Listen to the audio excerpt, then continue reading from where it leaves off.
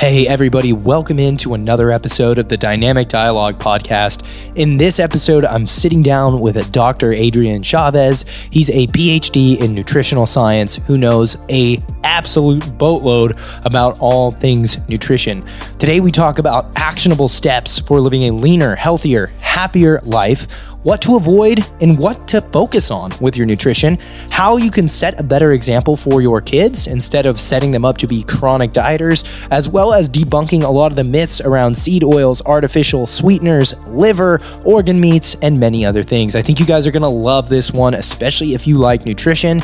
So sit back and enjoy today's episode with Dr. Adrian Chavez. Hey, Adrian, how you doing, man?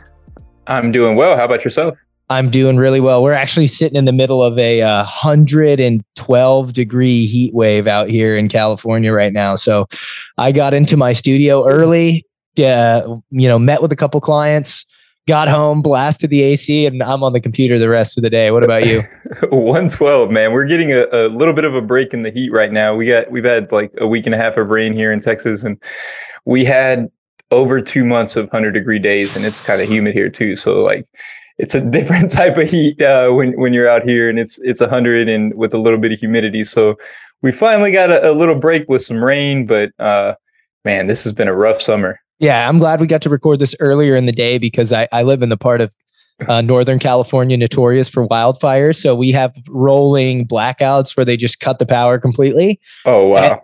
In the hopes that, electrical components don't enhance the likelihood of a massive fire. So every once in a while, they'll just black everything out. But on my new house, I do have solar. So the podcast will continue no matter what happens, guys. I wanted to sit down with Dr. Chavez today because as somebody who's been interested in nutrition for almost a decade, there's a lot of content just more generally on social media, on YouTube, even on streaming services. In fact, I got introduced to nutrition by watching what I now believe to be like sensationalized pseudoscientific nutrition documentaries on Netflix. And when I was like 18, I was juicing everything under the sun in my Jack LaLanne power juicer. Like I broke the motor on that thing 3 times because I was juicing everything. So as a trainer, I've always been super interested and invested in nutrition, and knowing how nutrition impacted our physiology was actually what got me into training. But the more I've learned over the years, the more that I've realized that nutrition is truly a science, and all sciences are subject to being sensationalized or, subject to misinformation. And I've gotten a much better handle on who it is that I get my information from over the last, I'd say, 16 to 24 months.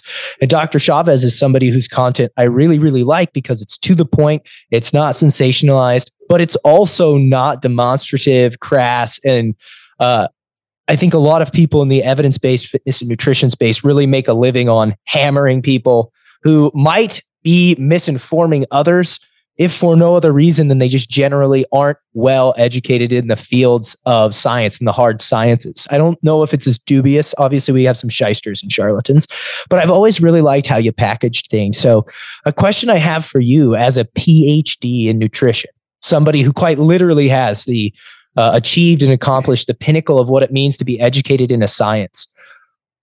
What are the levels of hierarchy or what is the hierarchy when it comes to nutritional authority in the evidence-based nutrition space? What should people look for when they're looking for nutritional follows on social or nutritional authorities from whom they might buy books or purchase courses?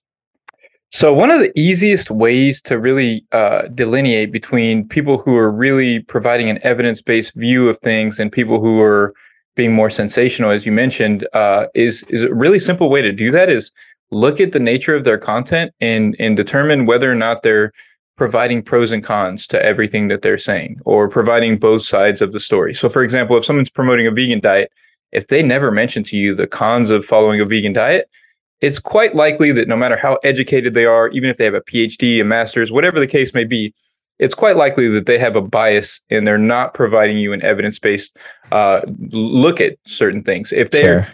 For example, if you find someone who's vegan who explains to you some of the benefits of actually eating animal foods, that's someone that you're probably that they're probably going to be providing more nuanced information, because the way that and the reason nutrition is so challenging as a science is, number one, we all eat, and we're driven by psychological components as well. So it's not just like, this is your physiology and nothing else matters.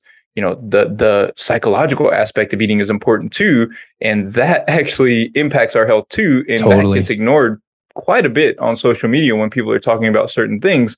If someone scares you out of eating something and they cause you to have a negative psychological reaction to a certain food, and every time you get served that food, you're scared of it and you have anxiety and you feel bad, that's worse than the food itself in almost every case.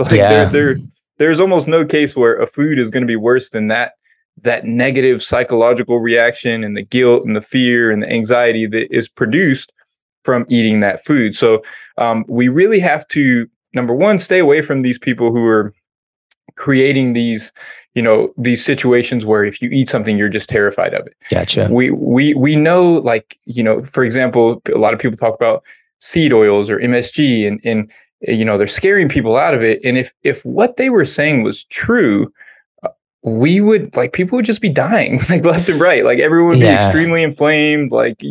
If consuming seed oils created inflammation the way that people say it does, the average population eats quite a bit of them as a part of processed food, and everybody would have all these health issues. So we have to, kind of avoid some of these sensationalist messages that create fear, and really find people who are willing to discuss all sides of an argument, and not sway too far in one direction. Because even, for example, talking about certain supplements, like I could talk about fish oil.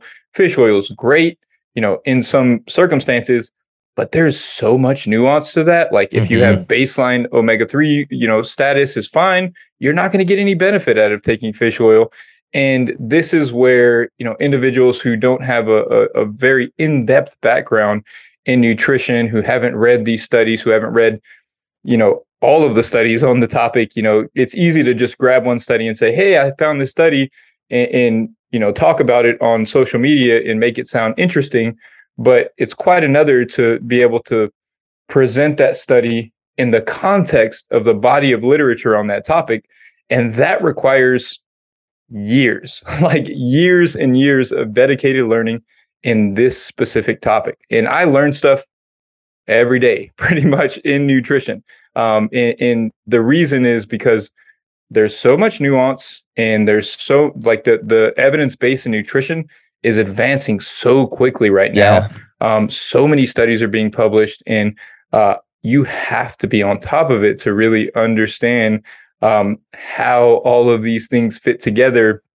And the average person who either got a nutrition certification or even a bachelor's degree really hasn't gotten far enough in depth, because a bachelor's degree is just learning the foundation.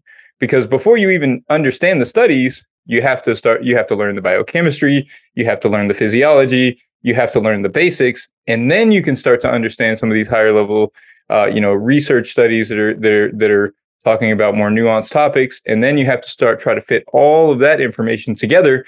And you're just not going to you're not going to be able to do that in 2 years or, a couple of years. It's going to take quite some time. I've been in this field for over a decade, and I learn stuff every day, and I read papers.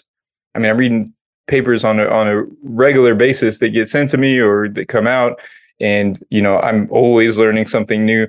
Just this week, one of my opinions on a certain topic has shifted a little bit because of some new data that I came across. Sure. And that happens all the time. Why don't you do me a favor and share what it is that changed and that shifted as an exercise in kind of showing because I really do think people need to see that it's okay to change how it is that you feel about something. And Dr. Chavez made a really good point, which is you have to have a exceptional understanding of the base scientific material to then go to the highest levels of nutritional understanding. And in learning all those things, you can really get kind of not self-absorbed, but you can be like, yeah, I know it. I can't tell you how many people in the fitness professional community, once you get a certain number of clients or you have a certain number of revenue or a certain amount of followers, that somehow gets misconstrued as like, I've got it all figured out. So when you hear somebody who has achieved that highest level of academic success still be able to challenge what it is that they believe, it's pretty cool. So what was that thing that you came across that maybe at least modestly shifted your opinion on something or reopened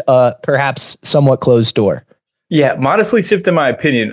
It was specifically on carbohydrate restriction for insulin sensitivity. Okay.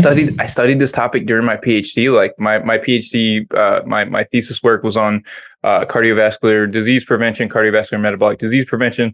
I spent years, like literally reading every paper I could on insulin resistance and dietary changes. Well, I recently got asked to do a lecture on insulin resistance, so I went back into the literature, revised, pulled out the new studies that have been published since I finished my PhD. And I found one paper that was a incredibly well-controlled study. And what they did was they fed one group a lower carbohydrate content and then another group a higher carbohydrate content. Generally, we see that there's not really a big difference between those two in terms of like glucose control or anything like that after the first couple of weeks. But this study was incredibly well controlled. They kept them in the lab. They fed them every single meal. And what they found was that the lower carbohydrate content was slightly better. It wasn't a massive difference, but it was slightly better. So I've generally, like when I work with someone with insulin resistance, we kind of focus more on overall calorie deficit because that's most important. Yeah. Exercise, all of these other factors. And I never really pushed them towards like carbohydrate restriction in that way. But this study really gave a basis for like, okay, this may be more favorable. And if that person has a preference for, lowering carbohydrates, like definitely want to push them in that direction, because it seems to be, it was a modest difference, but the difference was there, and it was a really well controlled study. And in my opinion, like I've typically said, like there's no difference in carbohydrate intake on insulin sensitivity, but in this specific study, they did show like a modest difference. And again, it wasn't a massive difference. It's not the most important thing. The most important thing is still a calorie deficit and exercise and various types of exercise, incorporating both resistance and aerobic training to really improve those different energy systems to help improve glucose control. But in this specific case, I'm probably in the future going to make more recommendations for carbohydrate restriction with those specific groups of people. And what they showed was that these individuals just became more metabolically flexible. So when they would, when they weren't, in metabolic flexibility is basically like if you haven't eaten for a long period of time, your body can go into and start using like fat for fuel. So if you're not very metabolically flexible, when you don't eat for a long period of time, your body's highly reliant on glucose. And then so like 3 or 4 hours after the meal, you'll probably get more hungry than if you're metabolically flexible. Because if you're metabolically flexible, your body can just move into fat oxidation pretty easily. And there's not this drop in energy availability because your body knows how to switch fuel substrates. In this specific case, it just showed that there may be an advantage to that carbohydrate restriction for improving metabolic flexibility. And that seemed to, also be associated with improved insulin sensitivity to a slight degree. So yeah, that's definitely a recommendation that, because I'm working on a course on diabetes. And I mean, before I was probably not going to say like, hey, carbohydrate restriction is more favorable. But now, I'll add that caveat like, hey, do what fits your preference, whatever you can stick to and help you maintain that calorie deficit. But if you can restrict carbohydrates to like 40% or less of your overall calories, that might have an additional slight advantage for some people as well. I like that. And I like how you unpack that because it lets people who are listening go, okay, well, this guy knows pretty much everything there is to know about the topic. There was a shift in how he looks at the topic, but you're not speaking in absolutes. You're using terms like maybe, if this is preferential for you, this could be better. And I think that it's important for people to understand that those are generally the kinds of things that experts say. They won't speak in absolutes as often as many of these pseudo experts or misinformation specialists or kind of sensationalists in our space that speak very, very, they speak very well. They speak very convincingly, oftentimes using absolutes, false dichotomies, tons of binaries that aren't really there. And that's why nutrition has just become a space that's very sensationalized and loaded with misinformation. And I think there's a lot of people out there that are just generally looking to feel better, look better, and move better. And they get totally lost in the weeds of what might be minutia. Like you mentioned, seed oils, which we'll talk about a little bit, artificial sweeteners, certainly, carbohydrate restriction. Oftentimes, people's hierarchy of what may or may not be important for general health, performance, and body composition is skewed because the loudest, most convincing voices in the space spend so much time talking about or majoring in the minors, if you will. So as somebody who's got a really good handle on this, what are kind of the central tenets, if you will, of good, sound nutrition for, and this is going to be very general, maintaining relatively good body composition, let's say maintaining a relatively healthy, blood glucose profile, and with that, perhaps maybe even a blood lipid profile that's pretty decent. So most people in America struggle with dysregulated blood sugar and dysregulated lipids or bad cholesterol issues. And then most people in America, 77%, are over fat or under muscled. So if those are big problems. And as somebody who's, like you said, you've got this front to back, succinctly, what are some baseline nutritional habits that people should focus on at the population level? Like if you could say, okay, guys, I want everybody to try to do this, what would you start with? Super simple. So simple. So number one, eat the right amount of calories per day. Like, period. I know a lot of people say, I don't like tracking calories or whatever. You need to learn about your body. Like, it's not ever tracking calories is like taking away the fuel gauge in your car. Like, no one would do that. You're trying to feed yourself properly without having any understanding of calories. And that is a problem for a lot of people. I can't tell you how many people I've run into. They're like, oh, I don't want to track calories because, it's a bad thing and it creates this negative mindset. And I'm like, it's learning about your body. Mm-hmm. Like, stop seeing it in that way and look at it as, hey, I need to learn how to feed my body, and this is part of it. And this is the fuel gauge for how to fuel myself properly. And you don't have to track calories forever. I haven't tracked in years. I don't care to. I don't recommend clients to, but a period of tracking to understand how to fuel your body properly is really, really important. So number one, not eating too many or too little calories, because that happens as well. And many people are under-fueled most of their life until the weekends when they binge.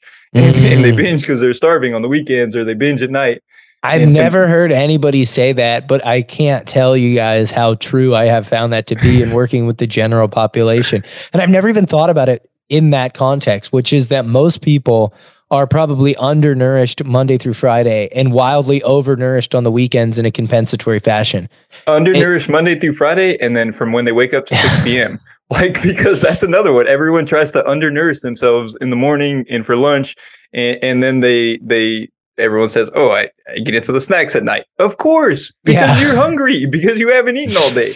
And this is where I say it's important to fuel properly, because most people are just, they're trying to pay attention. When most people are paying attention to their nutrition, that means underfueling. And that is not the right way to go about it. That is very true. Yeah. Okay, so getting your calories dialed, number one. Yeah. Which a lot of people say is called energy balance. You guys energy balance, just really understanding your energy needs and how to meet those needs. Number two, eating mostly unprocessed or minimally processed food. I don't want to demonize processed food, because that has to play a role in our nutrition, because out of convenience, out of cost, out of whatever. And it's okay to eat, various types of processed food, especially like things like pasta and stuff, which people consider processed, but it's still, pretty much just one ingredient. So unprocessed and minimally processed food, most of your diet. Right now, the majority of the diet in the US, 60%, is ultra processed foods. Like, that's a problem. Yeah. That's the biggest issue in our nutrition in our society, is the fact that 60% of the overall diet is ultra processed food. If 60% of the diet was fruits, vegetables, nuts, seeds, whole grains, lean meats, eggs, and dairy, the population health would shift dramatically. Yeah. Just that little change alone. So eating most of your calories from minimally processed foods or unprocessed foods, like whole foods that you're constructing a meal with, would be number two. You said something there before you get to number three that, again, I learn a lot from this stuff, guys, and just the choice of verbiage there. And like, for me, I honestly felt there was a binary. You have processed foods and you have unprocessed foods. But right there, I just learned you have ultra processed foods, minimally processed foods, and unprocessed foods. And in hearing that, I can totally see the continuum. Like you have unprocessed food, let's say it's like a stalk of wheat. You have minimally processed food, which is like pasta. But then you could have like ultra processed food, which is like perhaps a totally bleached form of wheat with tons of PUFAs added to it, and all kinds of different flavor profile enhancers, you name it, whatever you want to call it.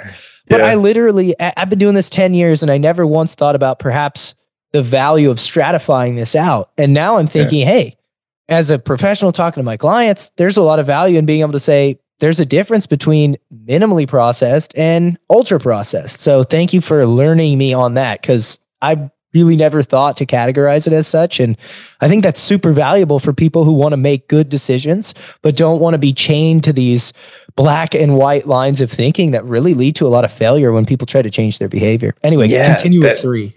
Yeah, that's exactly it. I want to just kind of riff on that a little bit, because a lot of people in the space say like, avoid processed foods.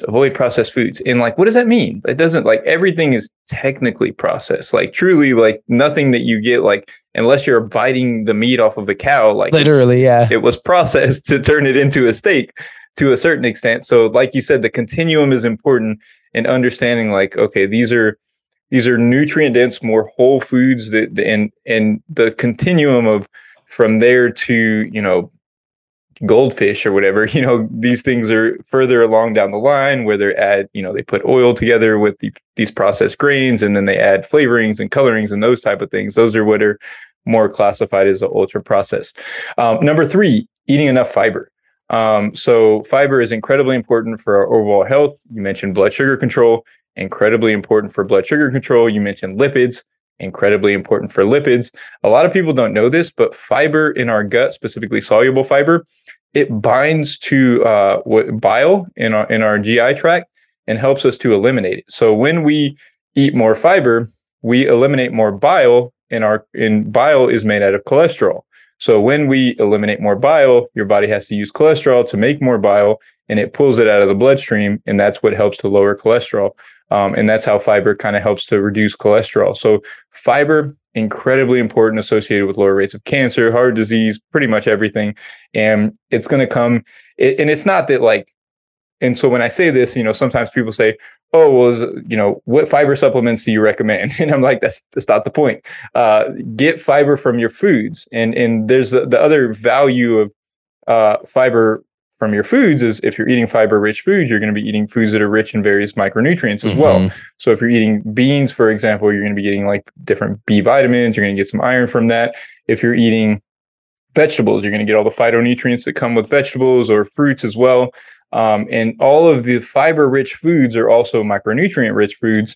And typically, if you're eating high fiber, that means that you're avoiding ultra processed foods, because they remove the fiber in many of those foods, because if they keep more fiber in them, you eat less, and they don't want you to eat less, so they take away the fiber, so you'll eat more of it and you'll buy more of it, and that helps them sell more of it. So if they added fiber, let's say to goldfish, you'd eat less goldfish, you'd get full earlier because it slows down digestion. They have like multi-grain goldfish and multi-grain Cheez-It crackers, and they're horrible, and they only occupy like the smallest subset of the shelf on the store. You have like 600 different flavors and all of this stuff, but there's like one little tacky box of multi-grain goldfish and Cheez-Its that'll sit, that row of product will go untouched for a whole month, because you're totally right. It quite literally defeats the purpose of, and I'm not one of these people who's hyper skeptical of all things corporate, but big food, if you will, they're going to make more money if you consume more food and buy more product. So technically, if you remove the fiber, you will drastically affect the satiety effect of a food. So by pulling out the fiber, people eat more and they buy more. I never really even thought about it like that. I was like, yeah, well, fiber kind of, it doesn't make it as yummy, but it also will quite literally drive way higher consumption. Yep. I mean, if that was even those whole grain goldfish are probably like less than 1 gram of fiber. And so it's not that there's anything wrong with goldfish. I mean, it's just a matter of like, if you're eating something that's high fiber, and goldfish aren't that high in added fat, but like chips, for example, it's going to be low. They're going to remove the fiber. They're going to add fat. They're going to add salt. It's going to make it more tasty. And these food companies are not trying to kill us. They're trying to make money. Yeah. Like that. Their number one goal is to make money, and all the conspiracies around it are just really a way to scare you and cause you to like just have this like negative thought towards these companies. They're just trying to make money, and they'll do whatever we want. Whatever we buy more of is what they're going to make more of. Totally. And we just tend to buy more of the things that are delicious. It's a really good point, because like that the corporate structure of almost every company in America is going to be streamlined and optimized for making money. And the content strategies of a lot of the nutritional sensationalists out there is going to be optimized for clicks, views, and follows and engagement. So what you see is this dichotomy of like, okay, food companies, we're not trying to kill you. We're just trying to make your money. And influencers, like, they're trying to kill you. It's all evil. And of course, what's really happening is somewhere probably right in the middle, which is we need consumers to be educated, through content like this and through following people like Dr. Chavez, as to how to make the right decision for you. So like you said, manage your calories, make sure that you're eating adequate amounts of fiber. You did mention aerobic and anaerobic exercise. Yeah. What else? So we also talked about mostly unprocessed foods. That's right. And then the last one is eating enough protein. So yes.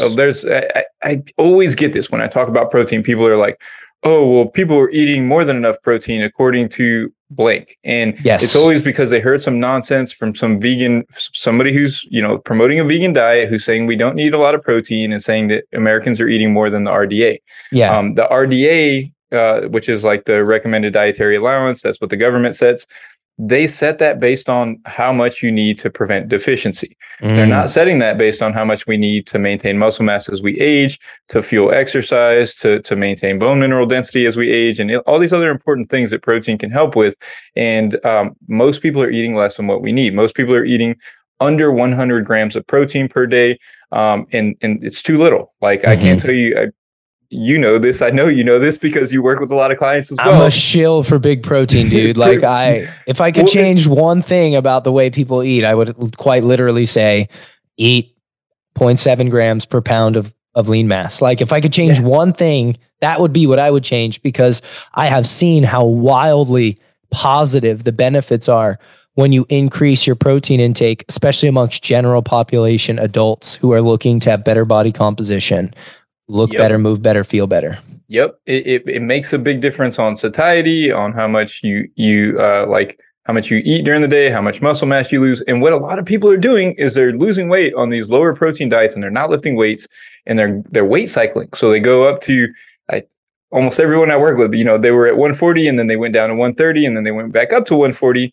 But then when they went back to 140, they have less muscle mass than they did before, because they weren't eating high protein. They were just restricting calories, and they weren't lifting. They were just doing cardio, and then they lost muscle mass, and then they're back at 140 with less muscle mass, and then they do it again, and then they do it again. And every single time they're going back to that 140 with less muscle mass, or even beyond that 140 sometimes.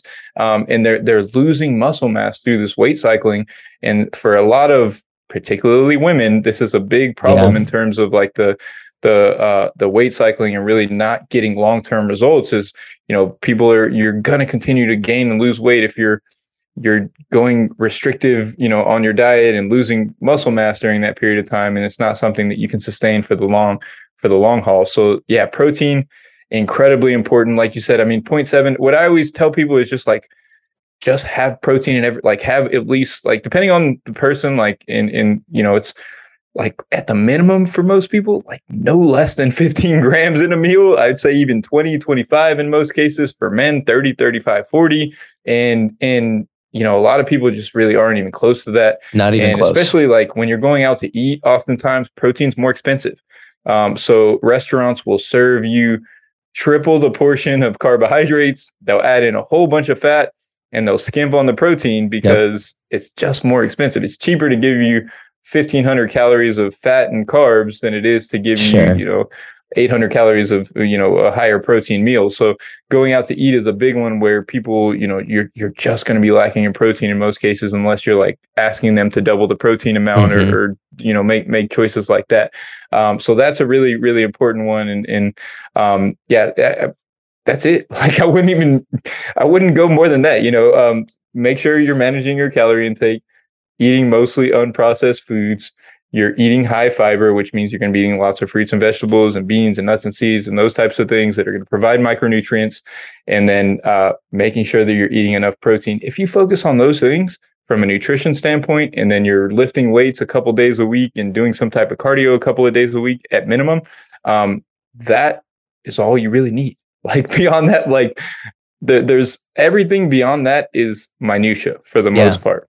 Totally. And I love that, dude, because I think if you grabbed any person off the street or the average person off the street and you just said, hey, I've got this really simple framework for you that could probably completely change the way you look, move, feel, and even behave to a certain extent, because it's very hard to manage yourself around food if you have dysregulated blood sugar and you don't know what to eat. You don't necessarily like weight loss can be challenging, and being quote unquote healthy or healthier can be really challenging with all the shit out there, which we'll talk about in a second. But something like that, you grab somebody off the street and you said, hey, I need you to do this for 1 year. In a year, that person would be probably have a lot better markers of health, whether it's better blood sugar, better adiposity, less body fat, more muscle, better energy throughout the day.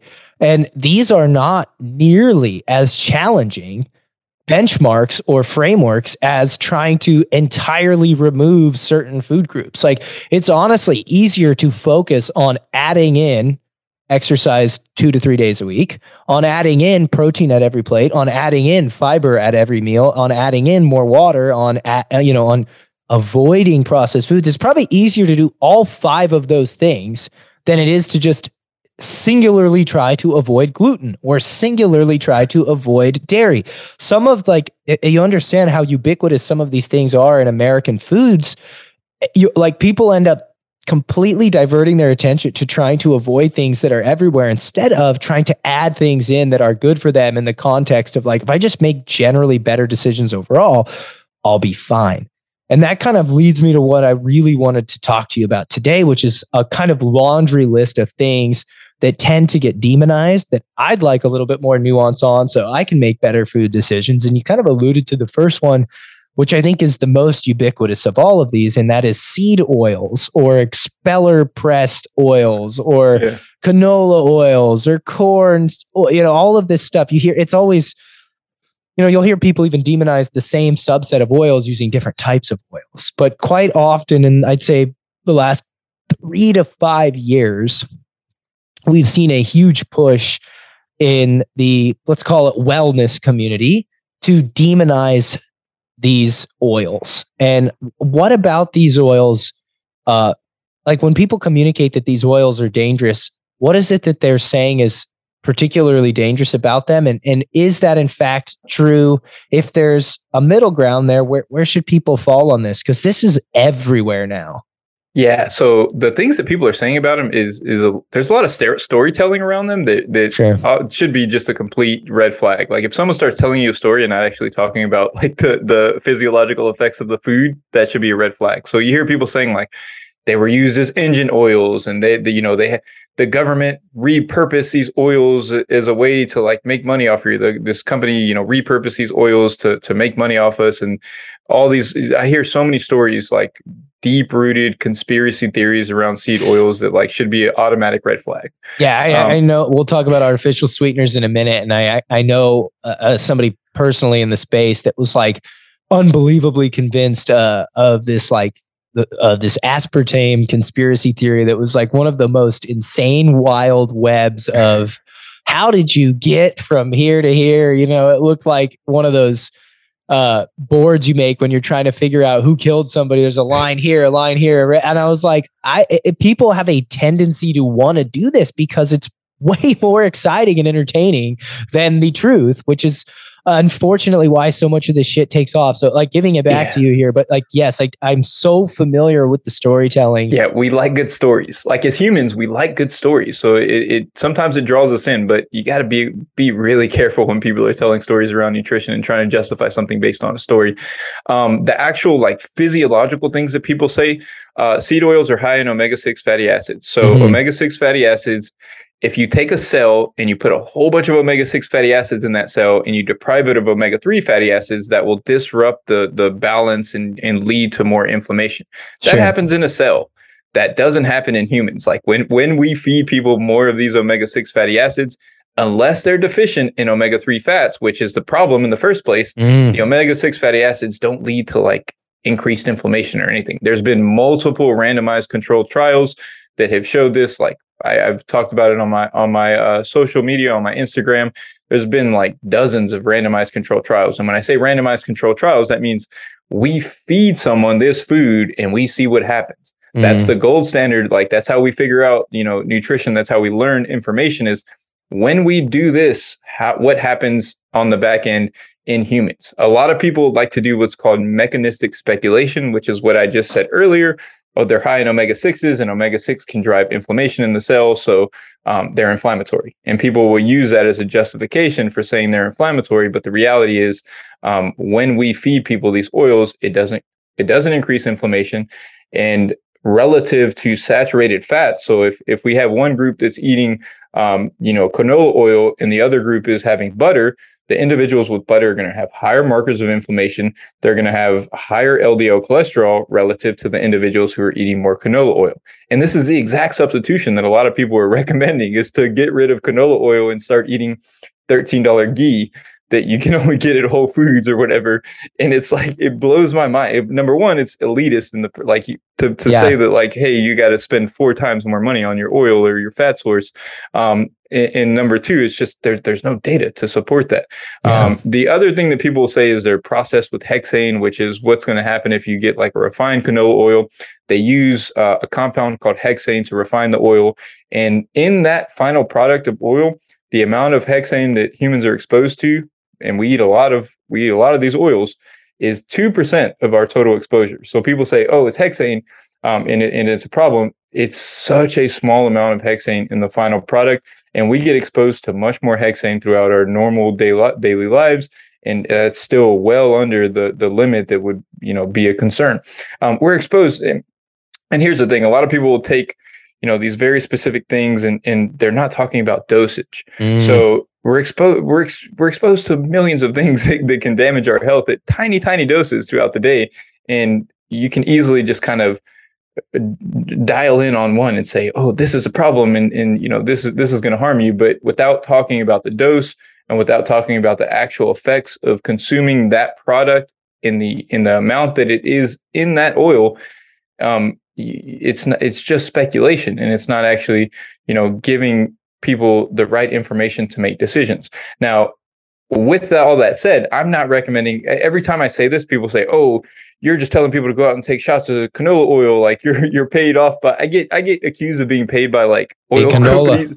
Yeah, exactly. I'm like, I the first thing I always caveat with is, if you're trying to eat a nutrient-dense diet and stay within your energy needs, you should probably limit oil in the first place, of all kinds. And that's always my first, discussion point is like, you should be limiting all oils. And then if you're doing that, whether you're eating canola or olive or avocado or butter, it's not going to be a big deal because it's such a small percentage of your diet.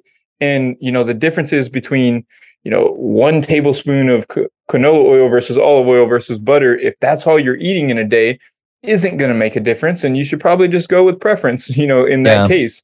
And this is, people miss the point of like, how much of your diet is this actually taking up? Or should you be spending all of this time on something that's a small percentage of your diet and worrying about it in that way? And in this case, like, we shouldn't. And, as a part of that, a lot of people will say, canola oil caused obesity because we started, or seed oils, because we started eating seed oils as a population. We started eating more of those when, over the period of time where obesity rose in the United States. You know how many things contributed to obesity over the last 70 years. Like we move less. We overall have access to more calories throughout the day. Like in the 50s, you didn't walk outside and there wasn't a vending machine on every corner and just food available everywhere. It was just a different time where people didn't have automobiles as much. We walked more. Like there's so many factors that contributed to this increase in obesity over time. And people attributing it specifically to canola oil or specifically to seed oils is just out of control. Like this is so far so far away from reality. Hey guys, taking a break from the show to tell you about our amazing sports nutrition partner, Legion. Legion makes the best evidence-based formulas for sports performance, sports nutrition, recovery, and fat loss. I don't recommend many supplements. In fact, I think you can get the majority of the nutrition you need from a whole foods diet. But let's be honest, many of us are either on the go and need assistance, or quite frankly, we're not going to settle for average and we want to get the absolute most we can out of our training. So Legion is the company I go to for all of my supplement staples, whether it's creatine, which I get from their product Recharge, my protein that I get from either Whey Plus or Plant Plus, two of the best tasting proteins on the market. They come in a variety of flavors and they don't have a ton of fillers and gum. Just whey made from grass-fed cows from Ireland and a plant protein blend with a fully comprehensive dose of amino acids. I like to take a pre-workout. Sometimes I like it with caffeine. Sometimes I like to enjoy coffee in the morning and have my pre-workout later without caffeine. Legion makes both. Both the pre-workout with caffeine and without come with a full dosage of clinically effective ingredients like beta-alanine, betaine anhydrous, and L-citrulline to help you perform your best. They also make a phenomenal greens powder loaded with one of my favorite things, reishi mushroom, and a men's and women's multivitamin that contain a few different things that men and women might need for their unique physiology. So when you think of your vitamins, your fish oil, your pre-workout, your protein, all of the things that many of you take every single day, I'd encourage you to check out Legion. They have an amazing line, wonderful products, wonderful flavors, naturally sweetened, no dyes and colors. You can't go wrong. You can shop using the show notes below or by going to legionathletics.com and checking out using the promo code Danny. That will save you 20% and it will actually help you get 2 times points towards future orders, which you can use the same as cash. Pretty cool, guys. So head over to legionathletics.com and check out using the promo code Danny to save on all your sports supplement needs. Back to the show. What's going on, guys? Coach Danny here, taking a break from the episode to tell you about my coaching company, Core Coaching Method, and more specifically, our one-on-one, fully tailored online coaching program. My online coaching program has kind of been the flagship for Core Coaching Method for a while. Of course, we do have PDF programming and we have app-based programming. But if you want a truly tailored one-on-one experience with a coach like myself or a member of my coaching team, someone who is certified, somebody who has multiple years of experience working with clients in person, online, somebody who is licensed to provide a macro nutrition plan, somebody who is actually good at communicating with clients because they've done it for years, whether that be via phone call, email, text, right? This one-on-one coaching program is really designed to give you all the support you need with custom training designed for you, whether you're training from home, the gym, around your limitations and your goals. Nothing cookie cutter here, as well as easy to follow macronutrition programs that are non-restrictive. You'll get customized support directly from your coach's email, or they'll text you, or they'll WhatsApp you. We'll find the communication medium that best supports your goals, as well as provides you with the accountability and the expertise you need to succeed, as well as biofeedback monitoring, baked-in accountability support, and all of the stuff that you need from your coach when you check in. We keep our rosters relatively small so that we can make sure you get the best support possible. But you can apply today by going over to corecoachingmethod.com, selecting the online coaching option, and if we have spots available, we'll definitely reach out to you to see if you're a good candidate. And if we don't, we'll put you on a waiting list, but we'll be sure to give you the best shot at the best coaching in the industry. So head over to corecoachingmethod.com and apply for one-on-one coaching with me and my team today. What's going on, guys? Taking a break from this episode to tell you a little bit about my coaching company, Core Coaching Method. More specifically, our app-based training. We partnered with Train Heroic to bring app-based training to you using the best technology and best user interface possible. You can join either my Home Heroes team, or you can train from home with bands and dumbbells, or Elite Physique, which is a female bodybuilding focused program where you can train at the gym with equipments designed specifically to help you develop strength as well as the glutes, hamstrings, quads, and back. I have more teams coming planned for a variety of different fitness levels. But what's cool about this is when you join these programs, you get programming that's updated every single week. The sets to do, the reps to do, exercise tutorials filmed by me with me and my team. So you'll get my exact coaching expertise as to how to perform the movement, whether you're training at home or you're training in the gym. And again, these teams are somewhat specific, so you'll find other members of those communities looking to pursue similar goals at similar fitness levels. You can chat, ask questions, upload form for form review, ask for substitutions. It's a really cool training community, and you can try it completely free for 7 days. Just click the link in the podcast description below. Can't wait to see you in the Core Coaching Collective, my app-based training community. Back to the show. Totally. And they're in most highly processed foods. So it's like, if you think that canola oil is driving the obesity epidemic, it's like, okay, nobody's eating it as a singular ingredient. They're eating it with other refined carbohydrates in the form of hyper-palatable foods that are really easy to overconsume in high amounts. Therefore, you're getting a lot of calories. So it might just be that those oils are in the foods that you should be making an effort to avoid anyway, or to at least, instead of eating as much of those, create a little space for something with more omega-3s. Some of these fatty acids that might be more health promoting, and simply making those swaps could eliminate any of the risk. And you brought up a good point. Like, I heard a Charlie Munger quote the other day, which I was shocked was actually a Charlie Munger quote, because he's more of a finance guy, but he said 100 years ago, starvation was the principal problem of the poor. Now, obesity is the principal problem of the poor.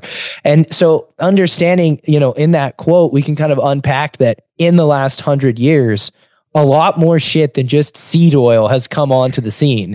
It's food availability, it's food environment, it's a sedentary lifestyle, it's lack of access and lack of affordability to the good stuff, or the quote unquote more health promoting stuff. So, you made a good point, like just saying, hey, don't eat anything with seed oil. Just eat coconut oil, avocado oil, olive oil, ghee, grass-fed butter, all this shit. Like, that is not a particularly actionable item for probably 50% of Americans. That's just not actively in their, financial wheelhouse at the moment. A lot of those foods especially with things like, even with like processed foods, for example, like let's say you're going to eat some chips as a part of a balanced diet, and you're going to go get some tortilla chips.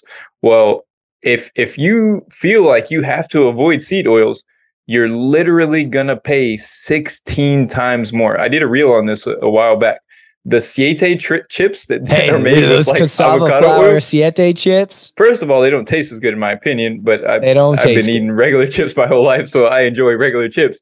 But they literally, like on a ounce for ounce basis, because they're only like 3 times as much in like they're like $1 or like $5 or $6 versus like $1.50 or $2 here. Yeah. And so like 3 times as much, but you get like 5 times as little. Yeah. So the actual translation is like you're paying 16 times as much for this food, and that is going to place, these things place, as we talked about earlier, psychological stress, but financial stress on individuals too. Yeah, you want to talk about something that's fucking inflammatory. Try looking at your Whole Foods bill for $240 when you're making $2,000 a month, but some guy that you follow on Instagram's got your fridge all decked out with no seed oil. Your inflammation is going to be worse simply from trying to figure out where the hell your money's coming from. Exactly. And I see this all the time. I can't tell you how many people have been like, thank you so much. Like, you reduced my grocery bill so much each month. And, especially if you're trying to feed a family, like imagine trying to feed a family, you're going to double, triple, quadruple your grocery bill trying to keep up with food fads. Like, that's really what it comes down to. You're really trying to keep up with fads, and you're increasing grocery bill just for that reason. And that's why, I try to be, I try to make it a point to really help people understand like the real influence of that choice. Like, that choice isn't really, that the cassava flour with the avocado oil might be slightly better from a nutritional standpoint, has a little bit of fiber, it's slightly better, but to pay 16 times as much, like, It's just not on the table for everybody. Yeah. It's just not. Exactly. If you're in a situation where you can do that, do it. Go for it. Like, and more power to you.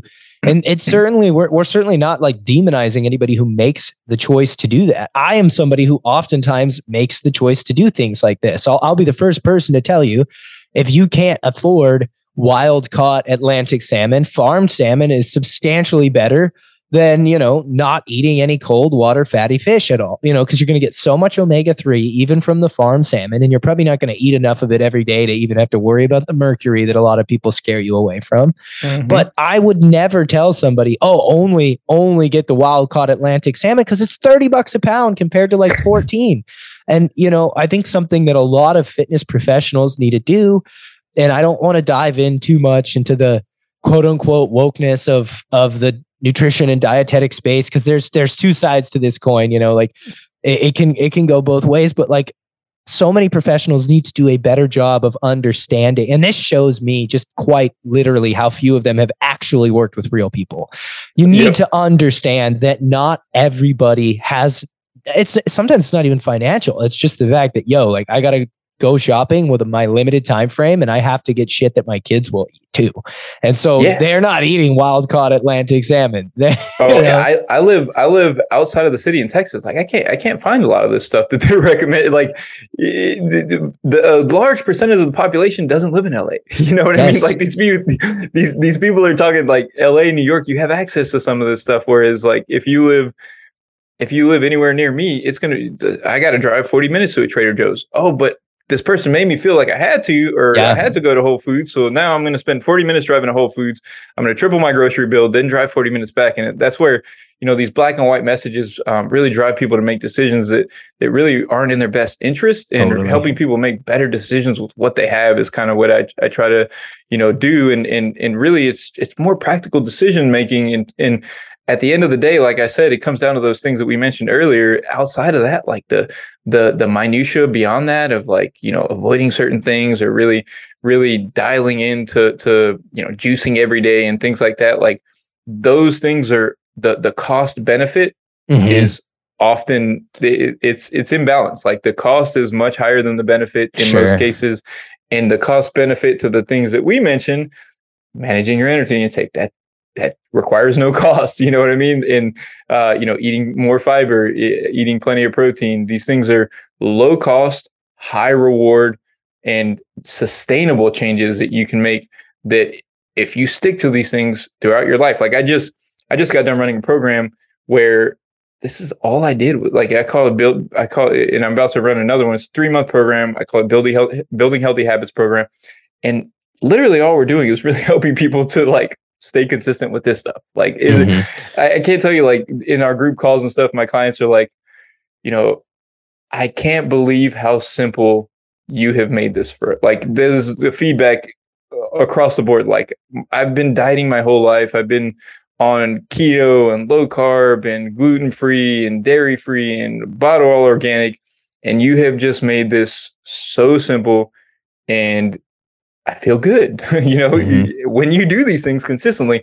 And most of us, we really just need to get consistent with the things that I just mentioned. Totally. Like we're going to spend our whole lives, like myself, like I spend my whole life trying to be consistent with those things, trying to be consistent with making sure that I'm getting enough protein, making sure that I'm eating plenty of fiber, making sure that I'm drinking water every day, making sure that I'm prioritizing both cardio and strength training. Like that is enough to focus on in terms of your health. Totally. And too many people, their entire life turns in, like they have to devote like all of their energy and bandwidth to doing all these little things with their nutrition and their fitness that they were told that they have to do. They got to do fasted cardio, and then they have to drink butter in their coffee, and whatever the case may be. And they're spending so much time and energy on all these things that they're ignoring other aspects of their life that are also important for your health. Like your health doesn't just come down to your nutrition and whether or not you exercise. It comes down to your financial health, your relationships, and other things that tend to get negatively impacted when you put too much time and energy into these things. Hugely negatively impacted. And if you can't extend the time horizon of what it is that you're doing nutritionally for weeks, months, and years, you won't really get much from it anyway. It's like the juice cleanse, one juice cleanse. Yeah, sure. Drinking plants, a variety of different plants could be deeply beneficial for you. But if you have to spend $140 to do a juice cleanse, like you're not going to be doing a juice cleanse every week for the rest of your life. Like you need to think contextually, are these changes sustainable, actionable? Because they compound. The benefits, just like with money, come from compounding, not fucking with it, finding what works, not touching it, sticking to the plan. And if you can simplify your nutrition enough to allow it to compound, you'll do great. But if you're just going for the most, all the minutia, trying to get all the little points, doing the most insanely extra shit that's totally and wildly unsustainable. Like, just ask yourself the question, can I do this forever? And if the answer is no, scale it back until you find a version of it that you probably could, because it's the time horizon that's going to create the biggest change. I want to talk to you about a few different things, specifically segueing into we talked a little bit about how this affects families, and you have a kid. And this is something that I've always wondered, which is because I have a ton of clients who have kids. What are some ways that parents can start to because I think it's really important that you do not create a negative relationship for your children around food. I've dated many women over the years whose mothers absolutely destroy their relationship with food from like a super early age. And I know a lot of parents who want to do a good job with this. And so I've seen a lot of your content, saw some of your stories where you're hanging out with your kid, you're eating, you're having a good time. And it's very apparent that you're doing and making an effort to nourish your child without dominating them over food. What are some things that parents who want to help their children be healthier and have a better relationship with food can do without running the risk of, really when their child's quite plastic and quite impressionable, scaring them off of so much shit? Because there's a lot of adults who enter adulthood with a pretty concrete and fixed, understanding and identity around food that was just passed down to them from a completely misinformed parent. And that can be problematic over the course of a lifespan. Dude, you probably didn't see my stories this weekend, but I asked the question, when did you start dieting and why? Because someone reached out to me about getting their kid to lose weight, and they told me that they were trying to, encourage their kid to lose weight. And I was like, you should not be talking to your kid about this. Like, number one. And the reason that I asked that question is because in my experience, and I know in yours too, the number of people, like pretty much every woman that I've ever met who's a chronic dieter, it came from their parents. It came from a mom who talked about their weight all the time, who literally put their kids on diets with them when they were 8 years old. Like, the vast majority of answers, I got hundreds of answers on my social media about this. The vast majority of answers, like 75%. My mom put me on a diet that she was on somewhere between the ages of 8 and 14. That is such a problem. Like, if you're listening to this and you're a parent, don't do it. Like, stop. If you need to like really take a step back, because we are like, the damage that you're doing with that is way worse than what would happen with any food, period. Yeah, like, it's way true. Worse. So like, first thing, set an example. Like, that's the simplest thing. Like, number one, set an example of a healthy relationship with food. And if you don't have one, work with a nutritionist, work with a therapist, and work on that in yourself, because you don't need to be like, your kids are going to see this. Another like really common answer that I got was, I thought I was supposed to, because all the women that I knew were always dieting and always talking about how fat they were. Like, that, you should not be talking about that in front of your kids. And you have to set an example, number one, of an active life and of a balanced nutritional approach. If you can't do that in yourself, you should not be talking to your kids about food. You shouldn't be, like, that has to come first, period. Yeah. And so you need to work on yourself and never mention your kids' weight or what they're eating or any of that stuff to them at a young age, period. Like, that has to stop, because we're like you said, the literally disordered eating habits are being passed down left and right, from moms to daughters and to the next generation over and over again. And it's leading to lifetime cycles of dieting. And I did see your stories this weekend. Like, it was fucking insane, guys. Like, I throw up my question box all the time and I get a shit ton of responses and I screenshot them all the time. And so I see what that looks like at scale. And Dr. Chavez, I had to pound through like 6 stories just to get through the amount of women who said like, my mom put me on a diet when I was 9. I was like, holy fuck. Like, everywhere. There was at least 250 people who saw this over Labor Day weekend, the like lowest engagement weekend of all time. Exactly. So like, you got to imagine every woman I've ever dated, every woman I've ever been friends with, every woman I've ever trained as a client, at some point was misinformed just by their mom about nutrition, just by their own mother. And so it's like, you're getting it from your friend's mom, your aunt, your grandma, maybe your dad, you never know, but you've got to be, as a parent, setting a more positive, pragmatic example, because what we have is an obese population that have all been negatively influenced by parents trying to help them not be obese. And obviously that formula ain't fucking working. And they're all chronically dieting. Like they're all always on a diet. Like the yo. I've been on a diet for 45 years now, ever since I was 8, and my mom told me I needed to go on Weight Watchers. And I'm like, holy shit. Like I hear these stories and I know they exist, but Jesus Christ, the number of people that like responded with those very similar comments was just like, man, this is disheartening.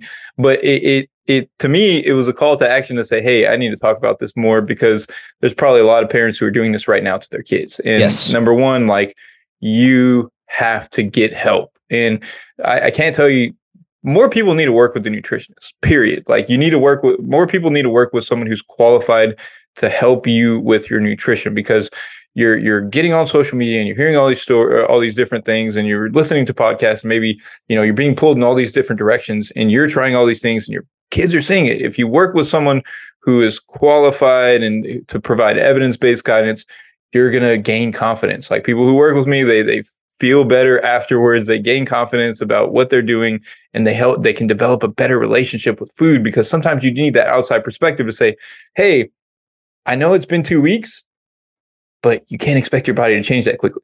Totally. Like in most women and most, people in general have just heard like, lose 20 pounds in 3 weeks and all this other crap that you see on magazines and stuff like that.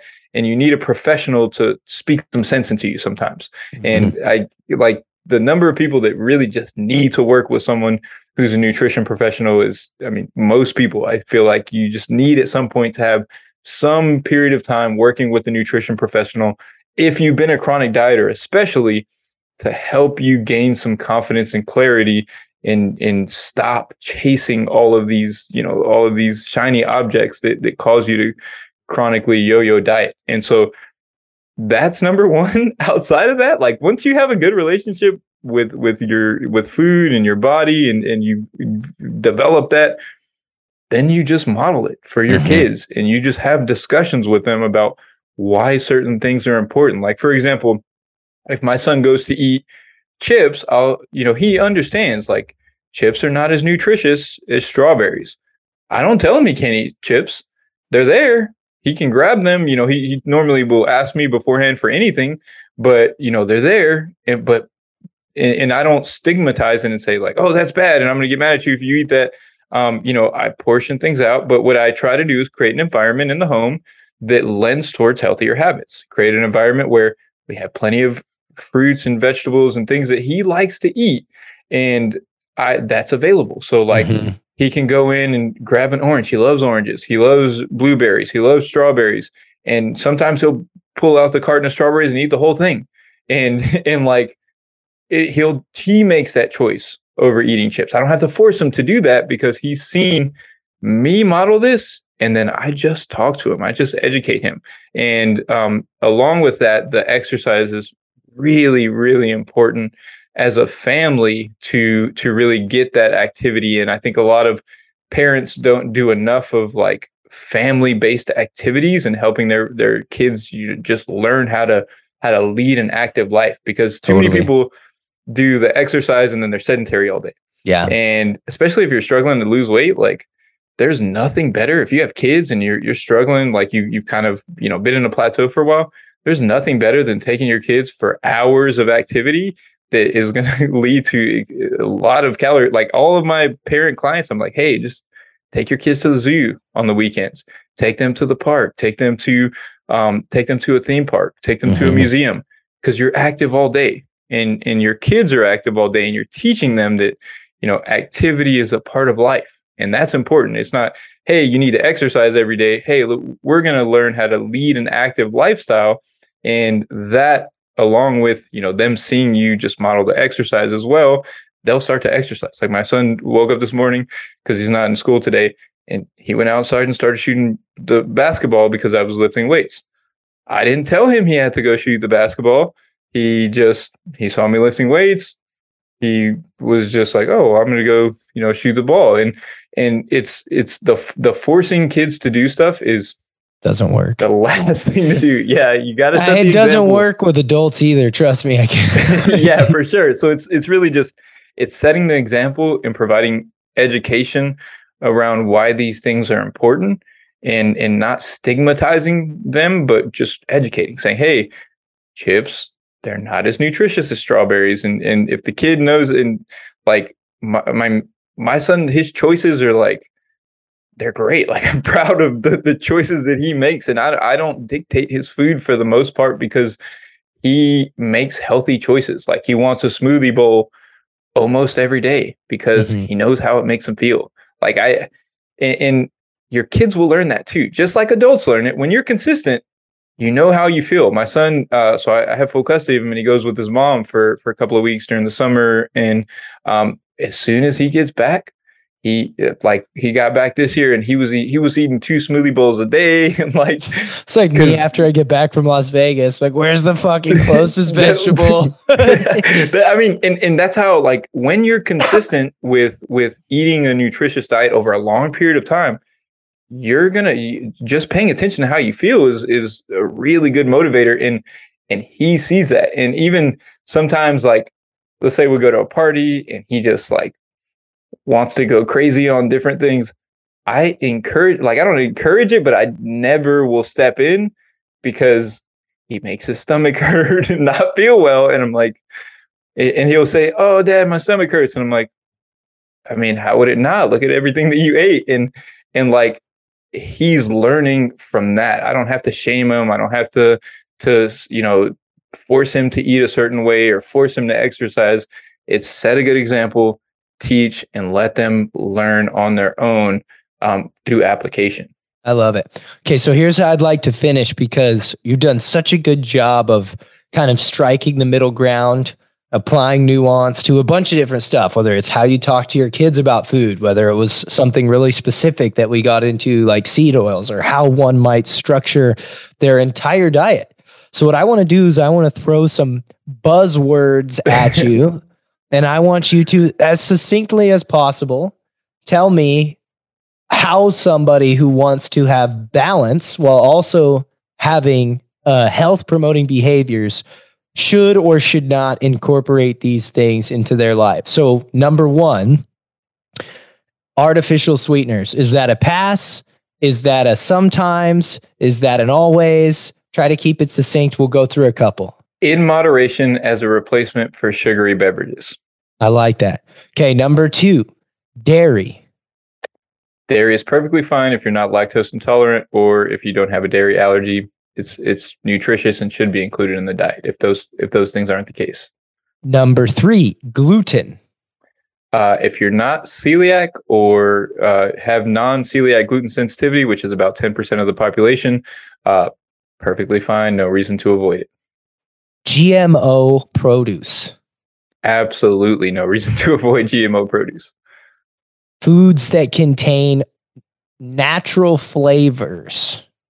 Yeah, I don't even worry about that. I mean, if you're minimizing your processed food, you're not going to be eating a lot of those anyway. And I mean, they're all deemed safe at this point. High fructose corn syrup.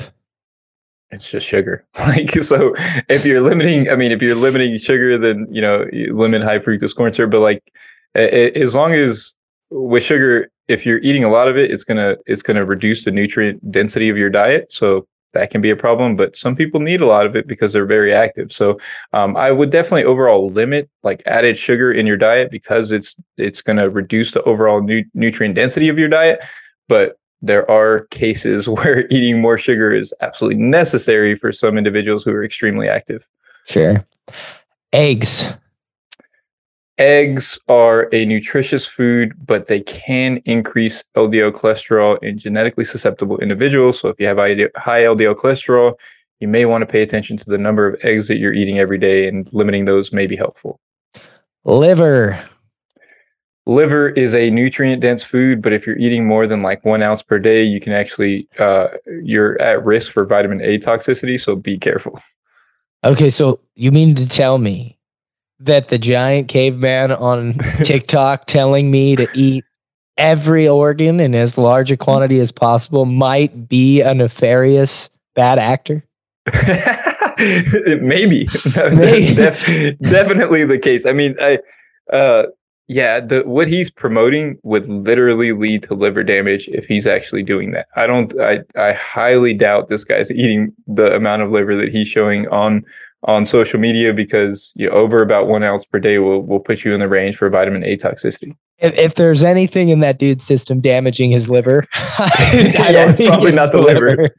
All right, dude. Hey, that was awesome. Thank you so much. Really got to circle the wagons there at the end. I think that this is going to give people a ton to work with. And even for those of you who are very nutritionally literate and you're conscious about how you communicate about nutrition, and maybe you're like me, you're a coach, you learned a lot from this discussion today, and you need to follow Dr. Chavez. So where can they find you, man?